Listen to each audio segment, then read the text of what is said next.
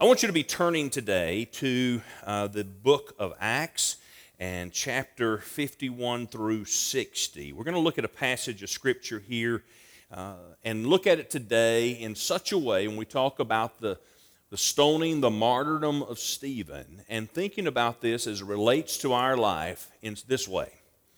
When God has another plan. When God has another plan. If you'll stand, please, as we read verses 51 through 60, Acts chapter 7, as we honor God's Word. And there, of course, you're aware of the fact that Stephen is preaching. He is absolutely laying it to them at this time. And so in verse 51, as he begins to bring it home, he says in verse 61, "You stiff-necked and uncircumcised in heart and ears. You always resist the Holy Spirit, as your fathers did, so do you. Which of the prophets did your fathers not persecute? And they killed those who foretold the coming of the Just One, of whom you now have become the betrayers and murderers, who have received the law by the direction of angels and have not kept it. And when they heard these things, they were cut to the heart, and they gnashed at him with their teeth. But he, being full of the Holy Spirit, gazed into the heaven and saw the glory of God, and Jesus standing at the right hand of God, and said, 'Look, I see the heavens opened, and the Son of Man standing at the right hand of God.' And then they cried with a loud voice, stopped their ears, ran at him with one accord, and they cast him out of the city and stoned him. And the witnesses laid down their clothes at the feet of a young man named Saul. And they stoned Stephen as he was calling on God, saying, 'Lord Jesus, receive my spirit.' And then he knelt down and cried with a loud voice, 'Lord, do not charge them with this sin.' And when he had said this, he fell asleep." Let's pray. Father, thank you for your word. Thank you for the power found therein. Thank you for every person here today. And Lord, I believe that you have a way of meshing your word into the hearts individually today, to remind us of the great truths of your word, to remind us of the great truths of your will, to remind us of the great truths of your ways. Father, would you speak to our hearts and convince us this day? In Jesus' name, amen. Jim Elliot is perhaps one of the best-known modern martyrs that we have of the faith. Back in 1948, Jim Elliot went to the Auca Indians, and he wrote some things in his journal, which I am profoundly thankful for. This is what he said, which seemed to be prophetic. He said this, "I seek not a long life, but a full one like you, Lord Jesus." 2 years later, he wrote in his journal, "I must not think it strange if God takes in youth those whom I would have kept on earth till they were older. God is peopling eternity, and I must not restrict him to old men and women." Like Stephen, Jim Elliot and his 4 comrades were martyred on January the 8th, 1956, to this peopled eternity, as they were slain by the very people that they were attempting to reach. So we think of that, we think of his life, and we think of what he gave and how he was willing to give up his life. And of course, he is probably best known for his statement, "He is no fool who gives what he cannot keep in order to gain that which he cannot lose." Is it a surprise to you that more Christians have been martyred in the 20th century than all the centuries since Christ combined? We don't hear a lot about them, and especially in the ethnic cleansing in Iran, Iraq, Syria, the different places where Christians are. We normally think of those as Muslim hotbeds, and the only thing they're putting forth are terrorists. But the truth is, there are many Christians, nations or cities that absolutely have been wiped out. So when things like this happen in life, whenever God seems to take a different turn, whenever things do not work out like we thought they would, we love to put down our plans. I'm going to do this. I'm going to Fruitland. I'm going to do this. I'm going to do that. After this many years, I'm going to do this. Nothing wrong with planning, but where's God in the picture of this? And we always ought to be open to the working of the Holy Spirit. And for any of us today It may not be a long life, but will it be a full life? I made that statement. My dad died 4 years earlier than I am of age right now. And so quite young, we would say, and I realize that after 4.5 years ago and being in intensive care with the brain abscess and on the ventilator and all that I'm kind of on borrowed time anyway. But what we don't recognize, we think we're just going to grow old. But if God takes me today, He absolutely owes me no apology because He has granted a full life. The things He has allowed me to see and do and be a part of, and mission trips and endeavors, and I am just so blessed. The family that He has blessed me with, a wonderful wife all these years, almost 42 next month. God is good to us. And our 3 sons and daughter-in-laws and 5 grandchildren, a 6th one on the way. We are blessed people. But sometimes in life, God seems to take a different turn. A turn that we don't understand, like why did Jim Elliott not get to continue on? Why did Pete Maravich, one of the greatest scorers always, still the greatest record holder in some college basketball circles, why after finally seeking Eastern religions and everything else, he came to know Christ, and on the day that he was to tape with Dr. James Dobson on Focus on the Family, playing at Dr. Dobson's gym in the middle of a water break, went to get water, and Dr. Dobson asked him, "How you doing?" He says, "I'm doing great."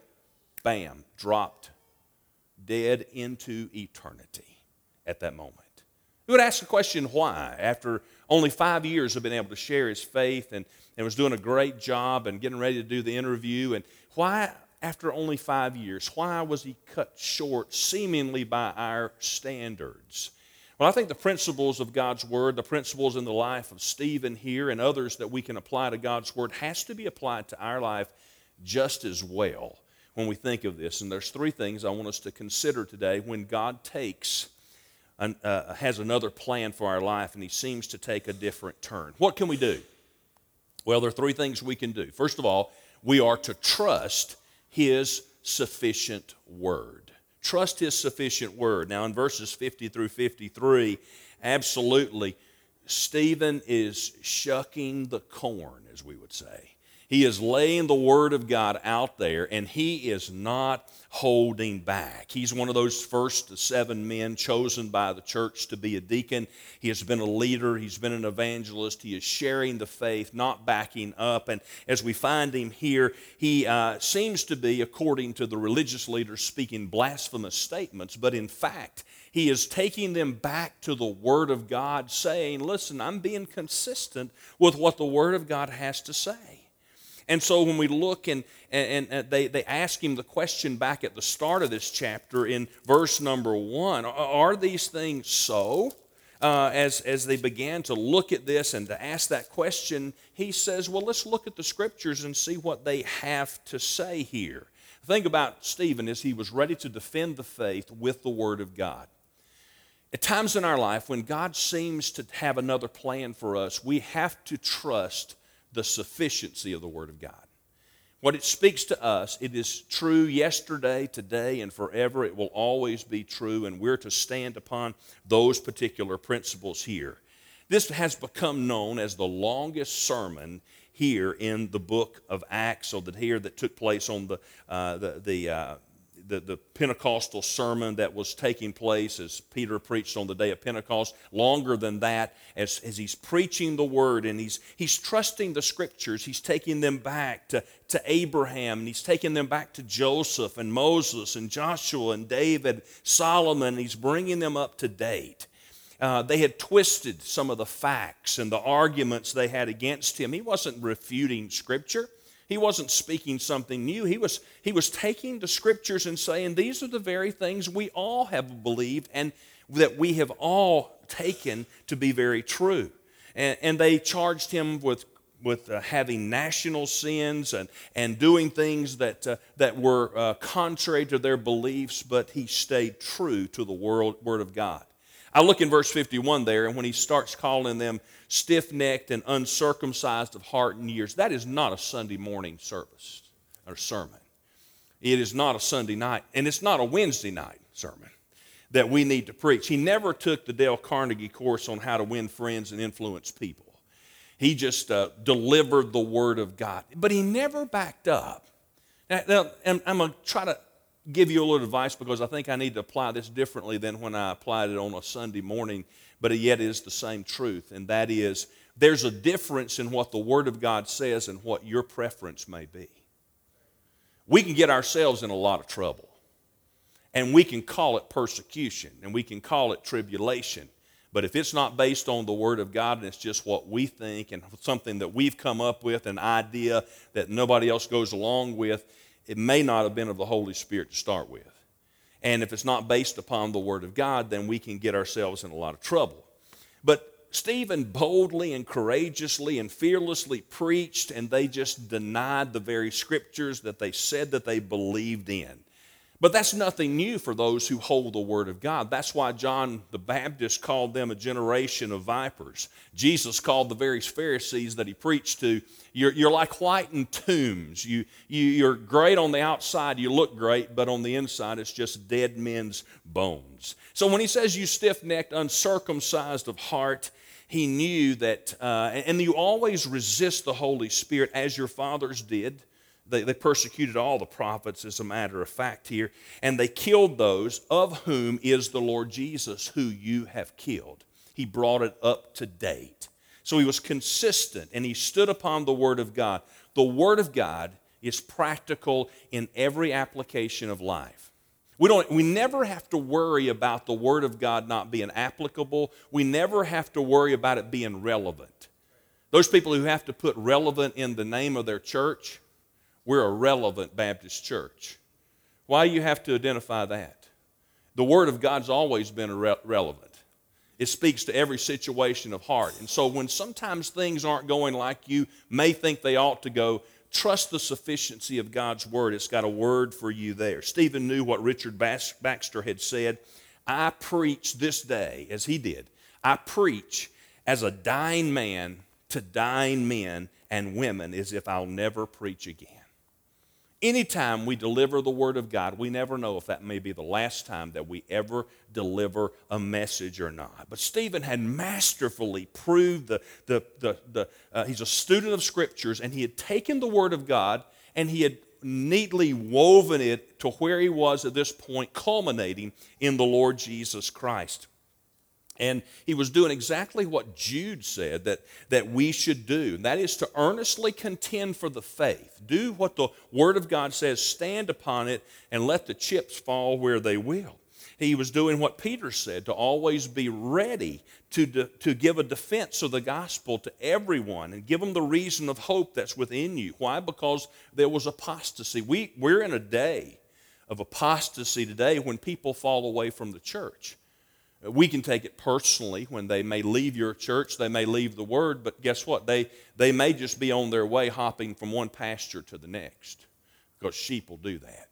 They just jump over this fence to another fence to another fence and along the way. But if you stay in the Word of God, stay true to it, God is going to bless you. The fact is that what he did alone. He didn't stop speaking the truth. He did what was necessary. And what we don't realize here in America is that we're coming to a day that doesn't want the truth anymore. We've never had to face real persecution. If I ask any of you today if you've faced real persecution, you would probably say no. One of the closest times, I guess, was in South Africa on one of our mission trips, and we're walking down a railroad track, and we're handing out tracts, and the kids had cassette players. We're handing out things for them in Bengali language, and an imam comes up, and he's dressed in his fundamental white clothes and hat, and his beard's red. He's been on the Hajj, the trip to Mecca, and he says to us, "You must leave, or you will die." That'll get your attention. But you know what? That's probably the closest I've been. A few deacons' meetings, I guess. But I've been in, we don't get real persecution in this day and time. But I'm telling you, we are coming to the point where almost like frogs in the water, it's heating up here in America. Thankfully, whether you agree with things or not that takes place in Washington and sometimes from our president, he is making a stand for religious freedom. and he's given us some reason to have hope as we look forward and to stand on that, but it may not always be the case. As a matter of fact, your people will want you to continue to water down the word. Well, we're in a different day, and you can change this, and it doesn't mean that anymore, and all those kinds of things. It was Andrew Brunson coming back here to America after being in a prison in Turkey who made this statement. And when he made this statement, he is saying this. He said, I think that persecution is coming to America. He said, I was isolated for a few years, but coming back to the States was almost like coming back to a different country in many ways. And I'm astounded at the speed with which I think the U.S. is imploding. There are any number of issues where it seems that it's no longer enough for a person of faith to get along with or to serve or to treat well someone they disagree with. I think that the political business, media, celebrity class, and all the academia, it seems that there's much more of a demand that people approve of, that they validate, that they celebrate things that they actually disagree with. I think what he had to say there is basically we could face persecution, laws that would try to make us try to change the Word of God, not stand upon it, but thank God for bakers and florists and preachers and others who have said the Word of God means more to me than anything else, that Hobby Lobby has a way of standing upon the Word of God, and we appreciate that. So when God takes a different plan, it looks like it may cost him his life, Stephen trusts the sufficiency of the Word of God, the sufficient Word. There's a second thing we find here, and that is when God takes and has a different plan, you can trust not only His sufficient Word, but you can trust His sovereign will. In verses 51 through 57, we find that the response of the crowd's not really what Stephen was looking for. However, he trusted the Word of God. There'll be times in life where you'll have nothing else to stand on but the Word of God. There'll be times where you have nothing else really to stand upon except the call of God in your life, which He called you in the first place, and you're going to have to come back to that because it may seem that everything else may be going against you. On the day of Pentecost, they were cut to the heart and they cried, what must we do? On the day here that Stephen preaches, a couple of chapters later, we find that they're ready to stone him. They were furious with him. Had Gamaliel not been present in Acts chapter 5 with Peter, they would have stoned him. They would have killed him on that particular day. But here they're weeping, they're wailing, and really coming against him with just a demonic type of atmosphere. John MacArthur says, the suffering of hell, we never thought of this in this way, the suffering of hell will include the endless anger and frustration of those people who will forever feel both intense conviction for the damning sin as well as anger toward God. People who reject God's grace and love will not feel remorse under His judgment. In fact, it will only make them angrier. Have you ever lived in a more angry day than today? People get angry at anything. You know, there was a time where you may warn somebody they're drifting over in your lane and you go, beep, beep. Now it is, if you go beep, beep, they may go bang, bang. I mean, people will get out and fight and shoot and everything at a heartbeat. People just it's just an angry day where people can be at each other's throat in every particular way. But he knew he was doing God's will because verse 55 says, but he, being full of the Holy Spirit, simply kept doing what he was doing, preaching the word. He gazed into heaven and he saw the glory of God and said, look, I see the heavens open and the Son of Man standing there. Here's a great word. Stephen didn't have to make adjustments when he was trusting God's sovereign will. He didn't have to make any adjustments in his life and say, well, I could have done this bit different. I could have said this different. He just knew that he was going through and he was experiencing what he knew that he was going to have to go through in this life. He knew he had faithfully lived a life above reproach. He had delivered the word of God, charged by God. So even if it meant death for him, he was willing to face that. There'll come those times in life where it may be like a line in the sand and you have to step over by faith, have to keep going because you know it's the right thing to do. And it's never been clearer than what you're going to face. And some of you who are just coming into ministry, I can tell you, some of those who have been in ministry a number of years who sit in this room today can tell you over the last 20 years, ministry has changed in a great and dynamic way. In a negative way, I'd say, but it's very noticeable. And for some of us who go back further than that, 30 and even 40 years, as this fall will be 40 years in full-time ministry for me, I can tell you that the church has changed, the people have changed, the atmosphere has changed. We're in a different day, not based upon a Judeo-Christian atmosphere here in America where you just assume people knew things. It's totally different. And you will face challenges that we have never faced. But guess what? You trust in the sufficiency of God's Word.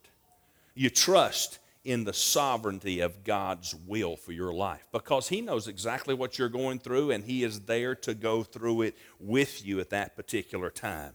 And so Peter had said, listen, if you're reproached for the name of Christ, blessed are you, for the Spirit of glory and of God rest upon you. Jesus said when you're persecuted for righteousness' sake, that you're blessed.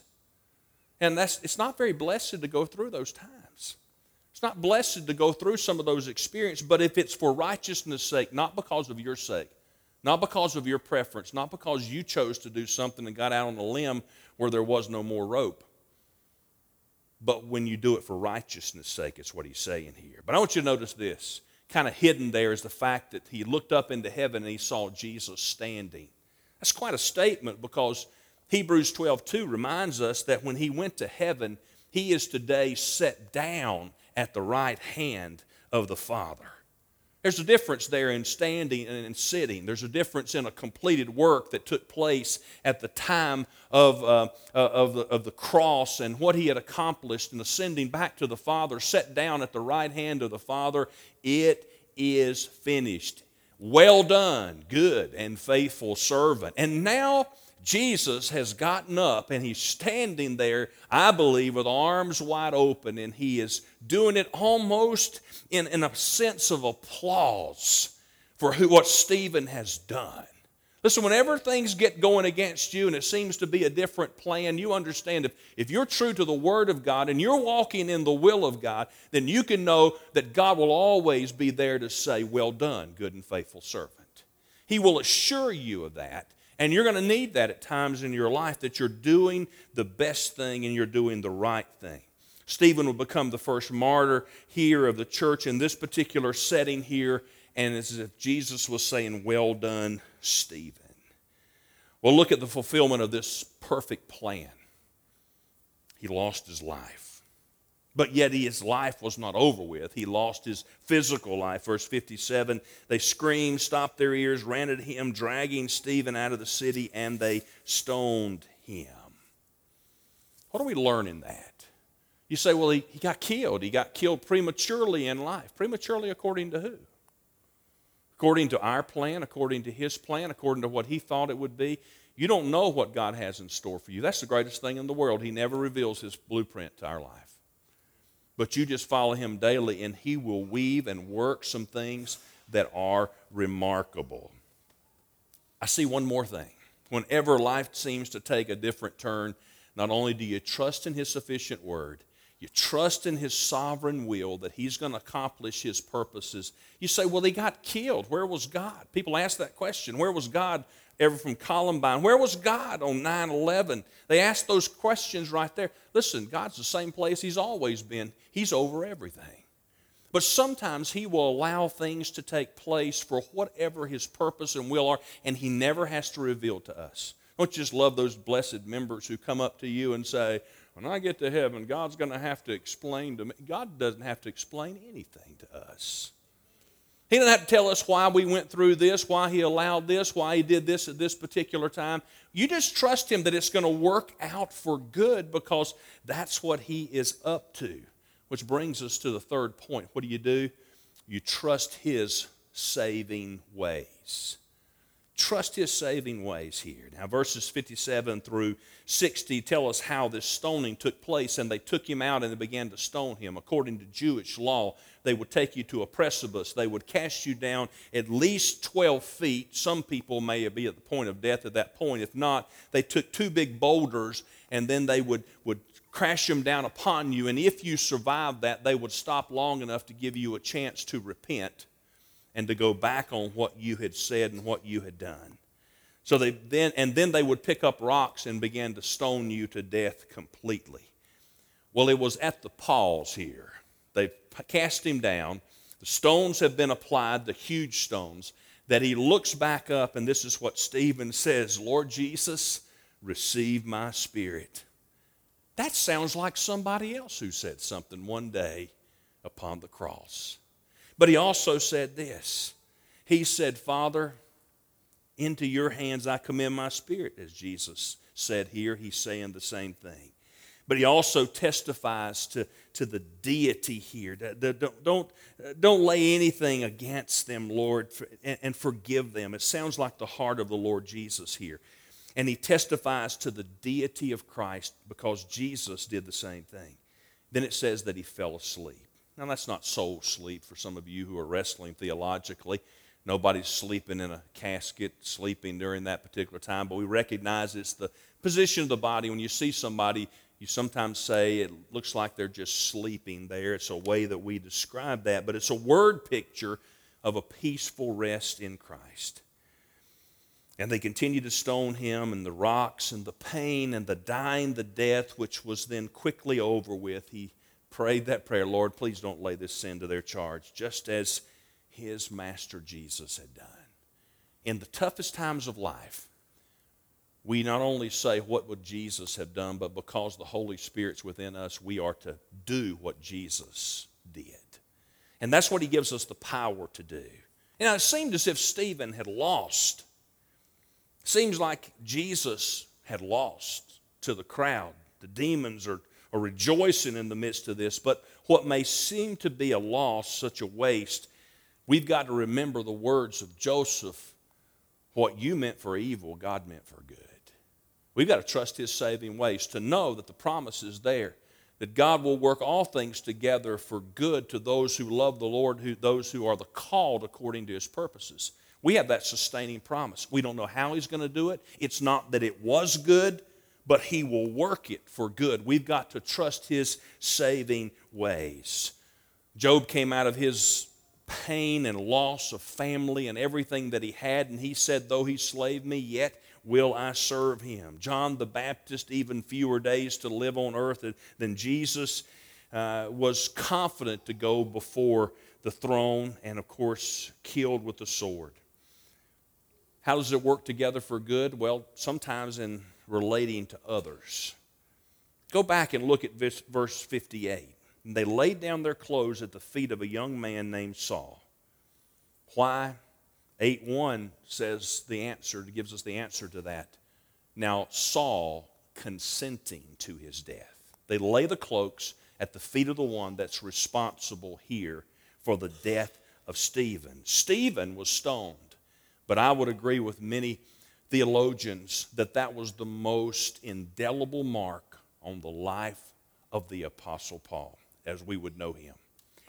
I don't believe he ever got over the stoning of Stephen, that he was responsible for taking out what could have been the greatest Christian of that time, that he was responsible. The early church father, Augustine, said, the church owes Paul to the prayer of Stephen. However hard he tries, Saul could never get it out of his mind. I believe when he laid down at night, he saw Stephen. I believe he saw them lay those cloaks at his feet, that he had taken this soul that now, and I believe even in ministry, listen, you say, well, you ought to be able to forget that. You don't forget things in life. There's some things you'll never forget because they were the hardest days of your life, the toughest things, but in the midst of that, God proves himself faithful. You remember the good things. You'll remember the home runs. You'll remember the baskets, the touchdowns, the things that you had in life that were positive days. We don't forget those things, but God will turn it and use it for good here. I believe God would ultimately use it, bringing him down the Damascus road and seeing Saul of Tarsus literally become the Apostle Paul. And when the blood of your martyr Stephen was shed, I was also standing by, consenting to his death, Paul would later say, guarding the clothes of those who were killing him. So God used that death to bring Saul of Tarsus to a saving knowledge of Christ. I believe there were many who were saying, if there's anybody in this world who could never be saved, it's Saul of Tarsus. Aren't you glad when God just proves the critics wrong? They can be the church critics as far as that goes. Those are the religious critics. God can prove them wrong. But just as Jesus' actions and words from the cross left an indelible mark upon the centurion who would say, certainly this was a righteous man, the Son of God, it made an indelible mark upon Saul of Tarsus. You see, we need to trust his saving ways as it relates to others. We don't know how God's going to use even what we may be going through to touch somebody else's life, but there's a last thing, and that is how it relates to us. Because God's also doing a work within us. Just as Paul was moved through Stephen's death, your tough experiences can lead others to Christ. They may not look at you when you're going through the good times, but they're going to look at you when you're going through the tough times. Hold up Jesus. Hold him high. Someone who's never trusted Christ, I saw how they went through that tough time. I saw how God lifted them up, and I realized that I didn't have that in my life.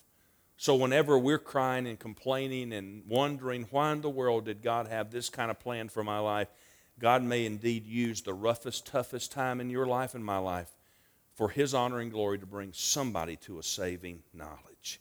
He's also doing that work within us, and he stretches our faith.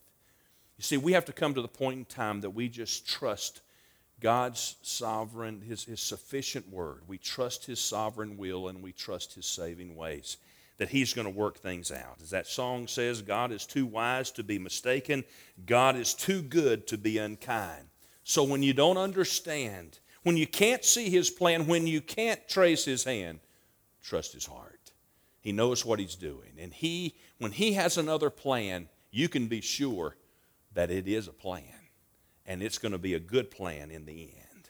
I opened with talking about Jim Elliot. I'll close with the words of his widow many years later that you knew, that just went to glory not too long ago, Elizabeth Elliot.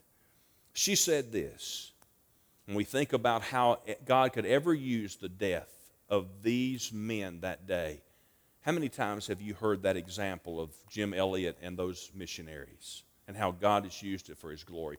Well, she said this, to the world at large, this was a sad waste of 5 young lives. But God has his plan and purpose in all things. There were those whose lives were changed by what happened on Palm Beach. In Brazil, a group of Indians, as a mission station deep in the Mato Grosso, upon hearing the news, dropped to their knees and cried out to God for forgiveness of their own lack of concern for fellow Indians who did not know Jesus Christ. From Rome, an American official wrote to one of the widows, I knew your husband, and he was to me the ideal of what a Christian should be. An Air Force major stationed in England with many hours of jet flying immediately began making plans to join Missionary Aviation Fellowship. A missionary in Africa wrote, our work will never be the same. We knew 2 of the men. Their lives have left a mark on ours. Off the coast of Italy, an American naval officer was involved in an incident at sea, and he floated alone on a raft, and he recalled Jim Elliot's words, which he had read in a news report. When it comes time to die, make sure that all you have to do is die. He prayed that he might be saved, knowing that he had more to do than die. He was not ready. God answered his prayer, and he was rescued. And in Des Moines, Iowa, an 18-year-old boy prayed for a week in his room and then announced to his parents, I'm turning my life over completely to the Lord. I want to try to take the place of one of these 5. When we don't understand what God's doing and when he seems to have a different plan, you can trust his saving ways as it relates to others, as it relates to us. So when God takes a different turn and has a different plan in our life, listen, trust his word, trust his sovereign will, trust his saving ways, and he will lead you. He'll never let you down. Let me pray for you. Father, in Jesus' name, thank you for your word. Thank you for how you have given it to us as an example, Lord. And I pray you would encourage every person here today that even when we can't trace your hand, we don't understand your plan, we can trust your heart. Lord, I thank you that you are empowering many of these who've already fought through persecution, even to be here, to get here, tribulation, persecution, to stay here, Lord. And you've got a plan and purpose for their life. So, Lord, continue to encourage them. Help them to lean upon your word, your will, and your ways. Father, empower them. Make possible what you have called them to do. Bless every life, every heart. In Jesus' name.